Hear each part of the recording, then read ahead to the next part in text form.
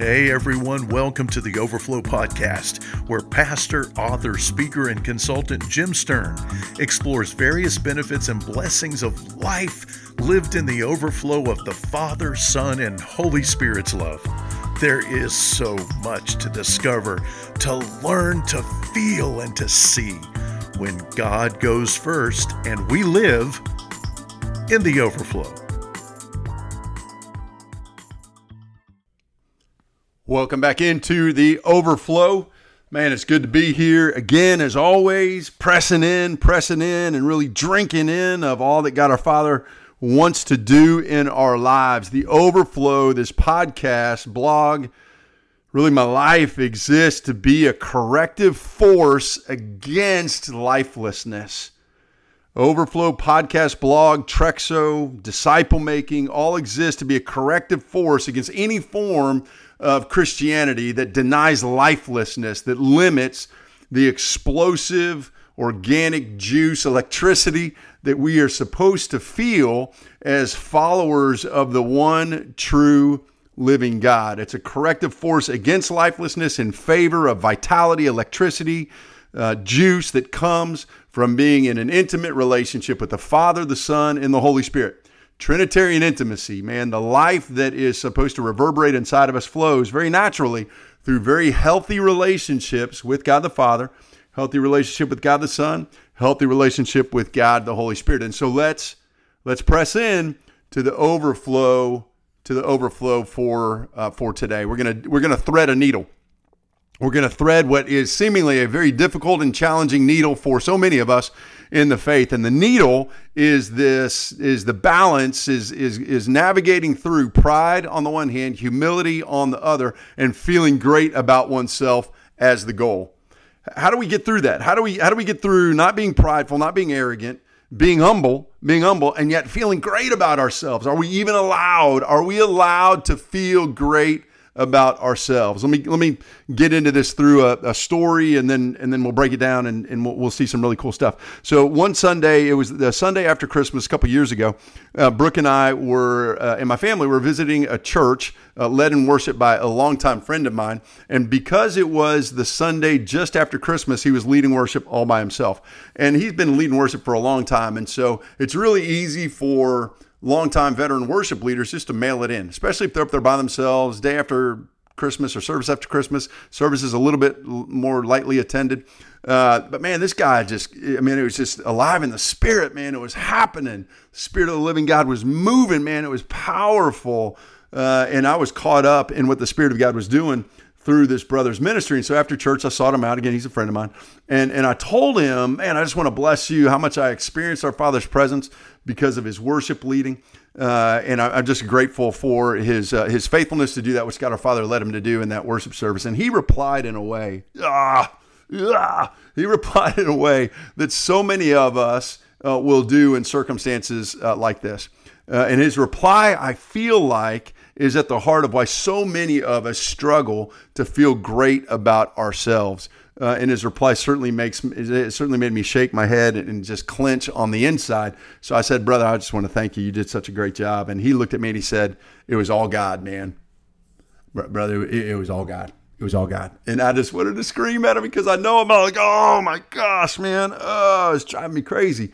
Now, over the years, I've found a workaround to this seemingly humble response to being complimented, because I love complimenting people. I love enjoying the gifts of people. I love seeing great things that people are doing. I love encouraging people. I love blessing people with my words.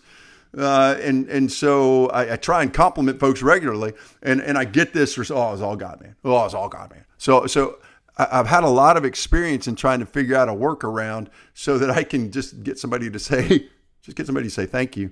And now, mind you, our struggle in receiving compliments, your struggle in receiving compliments isn't limited to kingdom work like leading worship or teaching. We struggle to receive compliments, period. And so I would ask you, how good are you when somebody blesses you with their words? How good are you at receiving it and embracing it and being positively affected by it? How good are you at being positively affected by kind words that people say to you about you? most of us are stuck in a garbage dump of steaming trash because we will not accept any credit for the good that we do, but will take 100% responsibility for the bad that we do. It's unescapable garbage dump of steaming trash where you can never feel good about yourself. You can't. If there's any good, it's all God. If there's any bad, it's 100% you. Can you smell the trash? Oh, that is stinky. That is stinky. And it gets even more diabolical because we in the faith are supposed to be modeling a way of life to non-Christians that is enviable. And someone who does not follow Jesus should envy our lives in Christ. It should be magnetic. It should be a demonstration that there's a way of life that's not according to this planet that is joy-filled and life-filled and robust and endures and perseveres and all of those, forgives and is merciful and kind and all those kinds of things. And yet when we don't allow ourselves to feel great, how do we then feel about ourselves? And then how do non-Christians see what our lives look like and how we feel about ourselves? It's almost like the only thing that we can feel about ourselves is some kind of void. Like, I don't know how to feel great about myself. I know how to feel bad about myself. I feel at war against feeling bad about myself, but I don't really think I'm allowed to feel good about myself. So I don't really know how to feel about myself. So it just creates this. So how do you feel about yourself? I don't know. It's just this void. And so we go living this void life. Well, that's not, did Jesus die for me to feel a void about me? And then did Jesus die for me to feel a void about me so that other people can see what this void life looks like and want to have that? This is just prima facie, like logically, like rationally, it just doesn't make any sense. And that mentality, this void mentality, this mentality of anything that is good is of God and everything that's bad is of me, is just the definition of bondage. It's something that you just can't break free from. So I think I've found a workaround. I think I've found another way, and it seems to work most of the time. So watch the available relief that I'm going to offer my worship leading friend in this dialogue that we had. And this is true. This is a true story. This is the dialogue that we had. And so I compliment him, and he replies with this often invoked, "Oh man, it was all God, man." And so I answer his lame words, and I know that's the sincerity of his heart, but I answer his lame words and I say this: to the degree that you said yes to how the Holy Spirit was leading you this morning, according to the will of our Father, in the name of Jesus our King, you did an excellent job. To the degree that you said yes to what God our Father was leading you to do, according to the leading of the Holy Spirit in the name of Jesus Christ, you did a great job. Oh, he paused. His wheels turned. He was processing. Was it safe for him to agree with what I just said? Was it prideful? Does saying yes to what I just said to this somehow rob the creator of the universe of his due glory? Would my friend be struck by lightning if he accepted what I said? Ooh, apparently my words successfully navigated his fear of pride and his want for humility, because he looked at me and he said, "I can accept that. Thank you for the kind words." And I say, holy cow, sheesh, that's a lot of freaking work just to get somebody to receive a compliment about doing a great job. Man. But there go so many of us in Christ. Are we really allowed to feel good about the work that we do? The work that we do as individuals, as men and women, the work that we do as spouses in our marriage. Can we feel great about who we are as husbands and wives? Can we feel great about being parents? Can I feel good about being a dad? Can I feel good about being a mom? Can we feel great about our careers, who we are in our careers? What about just in the various micro decisions we make throughout the day? Is it okay for us to enjoy being us? Are we allowed to do that? Even more so, are we allowed to feel great about who we are? Not just enjoying what we do, but actually enjoying and feeling great about who we are. Can we celebrate who we are? Now, I get the fear. I get the hesitation. I get, really, for a lot of us, the awkwardness. I get the awkwardness of feeling great, or even trying to figure out what it looks like to feel great about ourselves, because pride is horrible and we fear pride. And pride by itself is horrible, but then it can also be the source of so many other issues. And any time that we make our lives about us, we are in serious trouble. So I absolutely get that. In addition to the fear of pride, I get the fear of robbing God, our Father, of his due glory. God, our Father, is I mean, it's all for His glory. It's His glory, man. We want to live our lives in such a way that men may see our good works and glorify our Father who is in heaven. We want to glorify our Father on all circumstances. So how do we navigate? How do we navigate pride? Pride, not wanting to rob God of His glory, our humility and feeling great about ourselves. How do we navigate that? And I think we do it in this way. We navigate these things. We have freedom to feel great about ourselves when we allow the Father, Son, and Holy Spirit to go first in our lives in all things at all times. You can love, celebrate, and feel great about yourself. You can love, celebrate, and feel great about yourself in humility without fear as you embrace and enjoy all that God our Father is doing in you, to you, through you, for you, on behalf of you, in the lives of other people. You can enjoy and embrace who you are as God our Father goes first in your life in everything at all times.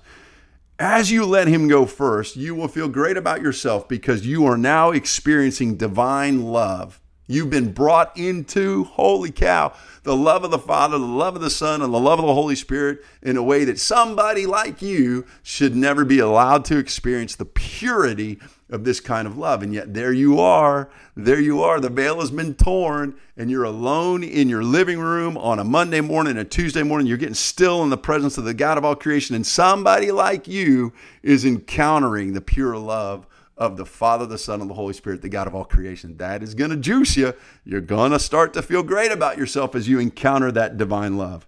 You can also feel great about yourself because of the new nature that you have been given, the new nature that you've been given. Jesus to Nicodemus, John chapter 3, says that, hey, you're going to be born by the Holy Spirit. The Spirit of God Himself is going to birth you. Paul says, 2 Corinthians 5:17, that if anyone is in Christ, he's a new creation. Behold, all things old have passed, new things have come. You've been given this new creation. You're a new person. And man, you can enjoy the heck out of this new creature, this new creation that God our Father has made in you. You should feel great about it. That's you. God our Father has done that to you, but it is you who have been made new, and you get to enjoy it. You can feel great about yourself because of the divine love that you're going to experience. You feel great about yourself because of the new nature that you've been given. You feel great about yourself because of the ongoing transformation that you're going to experience in your life. Come on now. The ongoing transformation. Who God our Father is making you into, what God our Father is transforming you away from, and who He is making you into by the power of the Holy Spirit is pretty freaking spectacular.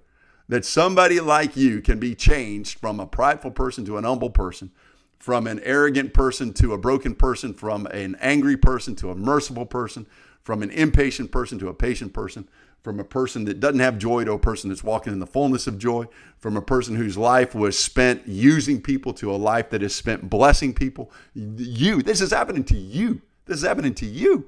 And you get to enjoy that person that God our Father is making you into. You should feel great. You should feel great about that.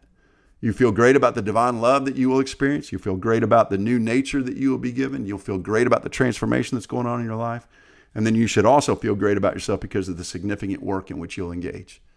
The significant work in which you'll engage. We looked at this last week, Hebrews chapter 12, verses 1 and 2, where the author of Hebrews says, we're going to run the race marked out for you. The race marked out for you. God our Father has a race marked out for you. You little knucklehead. He's got a race marked out for you. It's of divine origin. The race that God our Father has marked out for you is of divine origin. It is a spectacular race. God our Father does not run useless races. God our Father does not run insignificant races. God our Father runs meaningful races. He does meaningful work, significant work, kingdom work, eternal work. Work that changes the eternal trajectory of the hearts and lives of men and women. This is the kind of race. This is the kind of race. And yielded to the race that God our Father has for you to run, you will get to enjoy a life of eternal significance. All of these, the divine love that you'll experience, the new nature that you're going to be given, the ongoing transformation that's going to be going on in your life, and the significant work in which God our Father invites you into. All of these are far richer, far purer, more powerful, and far more incredible than anything you could ever do for yourself. The life, it's far beyond far beyond. And yet in this journey, in this invitation that God our Father is calling you to, giving to you by the wooing of the Holy Spirit, by the demonstration of the fuller, richer life of Jesus, you can have that life. You can have that life. You can feel great about yourself as Jesus felt great about himself. This wooing that the Holy Spirit is doing in us, in that journey, every one of you, every one of us will have to continually say yes. It's not a one-time yes. It's a one-time big picture yes. God is my Father. I'm going to follow him. And then it's all of these micro yeses along the way. My buddy could have mailed in worship leading. He could have mailed it in for the day and just wrote mechanically. But he chose, man, I'm going to surrender. I'm going to become a vessel. I'm going to allow the Spirit of God to work in me, and he's going to do it to me first. He's going to draw me into the Holy of Holies. And then as he draws me into the Holy of Holies and I'm lost in the Holy of Holies, there's this invitation for other people to come into the Holy of Holies. But on that day, on that morning, in that worship set, at that service, my buddy had to agree to say yes to what God our Father wanted to do in him and through him for his glory and for the sake of his name. And it's far beyond anything that my buddy could ever have done on his own. For what person on their own has the ability on their own to bring other people into the Holy of Holies of the God of all creation? Impossible. Can't work. And that far beyond life, that far beyond capital L, capital I, capital F, capital E, overflow exists as a corrective force against lifelessness and for life, capital L, capital I, capital F, capital E. That far beyond life that allows you to feel great about yourself in spirit-generated humility is summarized by the Apostle Paul in Ephesians chapter 2, verses 8 to 10. This is a very well-known verse, probably top 10 of known verses in the scriptures, where Paul writes, "For it is by grace that you have been saved through faith, and that not of yourselves, it is a gift of God, not as a result of works, so that no man may boast." In other words, this far beyond life that God our Father wants to build in you, you could never have on your own. It's yours by grace. Everything that God our Father is going to do in your life is yours by grace. It is by grace. That's what Paul declares in the first part of the verse. And then listen what he says at the end. "For we are his workmanship." We, you, me, are the workmanship of the creator of the universe. Hello.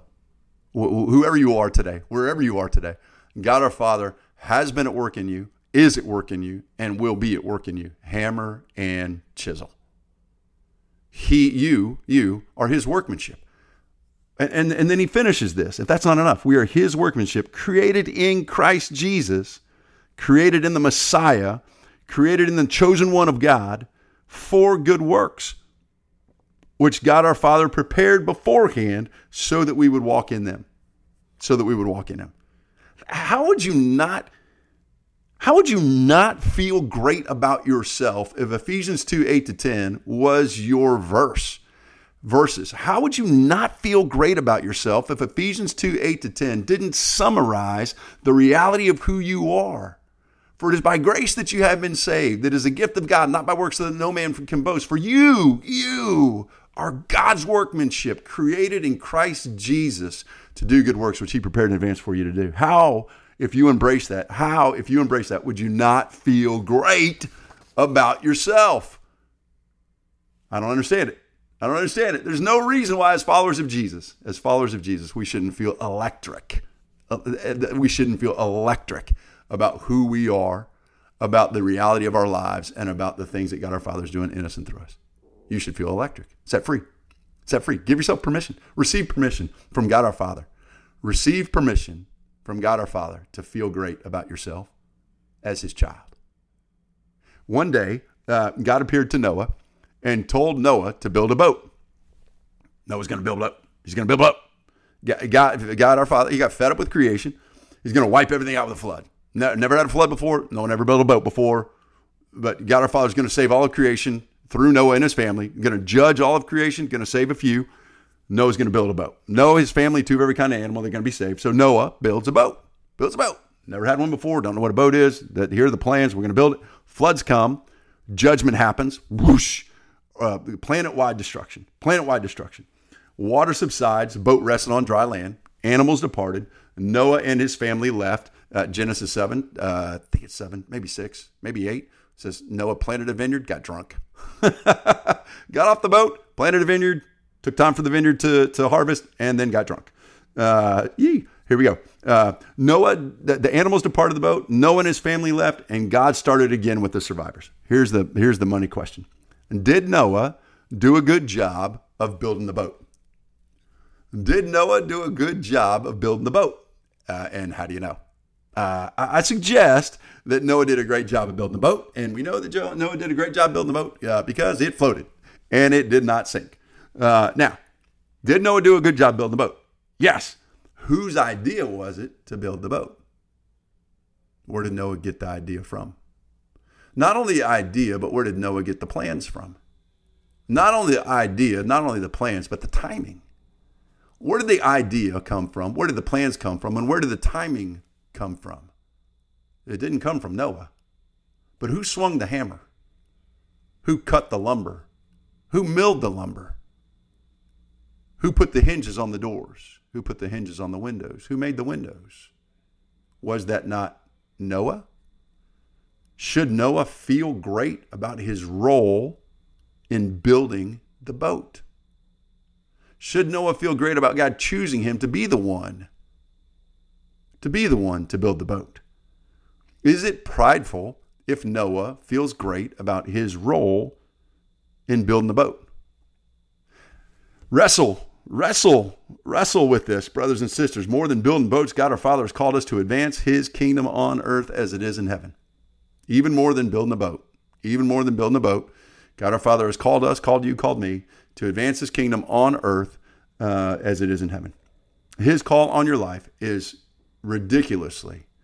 God the Father's call on your life is so far beyond anything you could ever accomplish on your own. So far beyond anything you could ever accomplish on your own. To do the work of God our Father is to live in continual wonder that someone like you has the calling and the ability to do whatever it is that he has called you to do. That's the far beyond life. That is the far beyond life. And so I say to you in the name of Jesus, to the degree that I have been responsible, I say to myself and then I say to you, to the degree that I have been responsible for saying yes to who my Father is making me to be and what my Father is calling me to do in the leading of the Holy Spirit, I feel great about myself. To the degree. And I say that freely in all humility with no fear of pride because there is no way I can be the man that I am or do the things that I do apart from him. Not a chance. So, I don't know you. I don't know where your situation is, your circumstances. Consider this, wrestle with it. To the degree that you've been responsible for saying yes. Doesn't mean you do it perfectly, but even when you sin, you fail, you fall, you drift away. How do I deal with that? I confess my sins, get back right with God my Father, away we go, rock star, we get after it and get on down the road. To the degree that you've been responsible for saying yes to what God our Father wants to do in you, who he wants to make you to be, how he wants you to live your life and the things that he wants you to do, to the degree that you've been responsible for saying yes to all of those things in your life, you should feel great. You should feel great. Be freed to enjoy yourself. Be freed to truly feel great about who you are. Reject every lie and every liar that even whispers that you are less than anything God our Father says you are. Reject, forcefully reject. Reject every lie and every liar that denies the value add you bring to the work our Father calls you to do. Reject it. Reject it. Be electrified. Be juiced. Enjoy who you are. Smile. Smile. Oh, please, in the Lord Jesus Christ, smile. Smile at yourself. Smile at yourself. Bless our Father for the life that he's given you. And the next time someone compliments you, please, please just say thank you. Hey, that's it for this time in the Overflow. Be a huge help to me if you found this meaningful, substantive, helpful at all. If you would share it on your social media platforms. We've got it in podcast form, which you're listening to now. We also have it on blog form. You can find all of this at intheoverflow.org. Intheoverflow.org. Again, we exist to be a powerful force, a force against lifelessness, and stand very strongly on the juice and the electricity that should be ours in intimacy with the God of all creation. Our website is loaded with other resources. You can certainly reach out and contact us if there's anything that we can do for you along the way. Otherwise, thank you for our time together in the Overflow. We look forward to being with you again very soon. Thank you for joining us in the Overflow. To find a blog connected to today's session where you can engage with Jim and others, go to trexo.org/blog. This podcast is made available through the gracious giving of people just like you. If you would like to help us bring more people into the healing waters of our Father's love, you can do so at trexo.org/donate. We will be back next week for another edition of Overflow.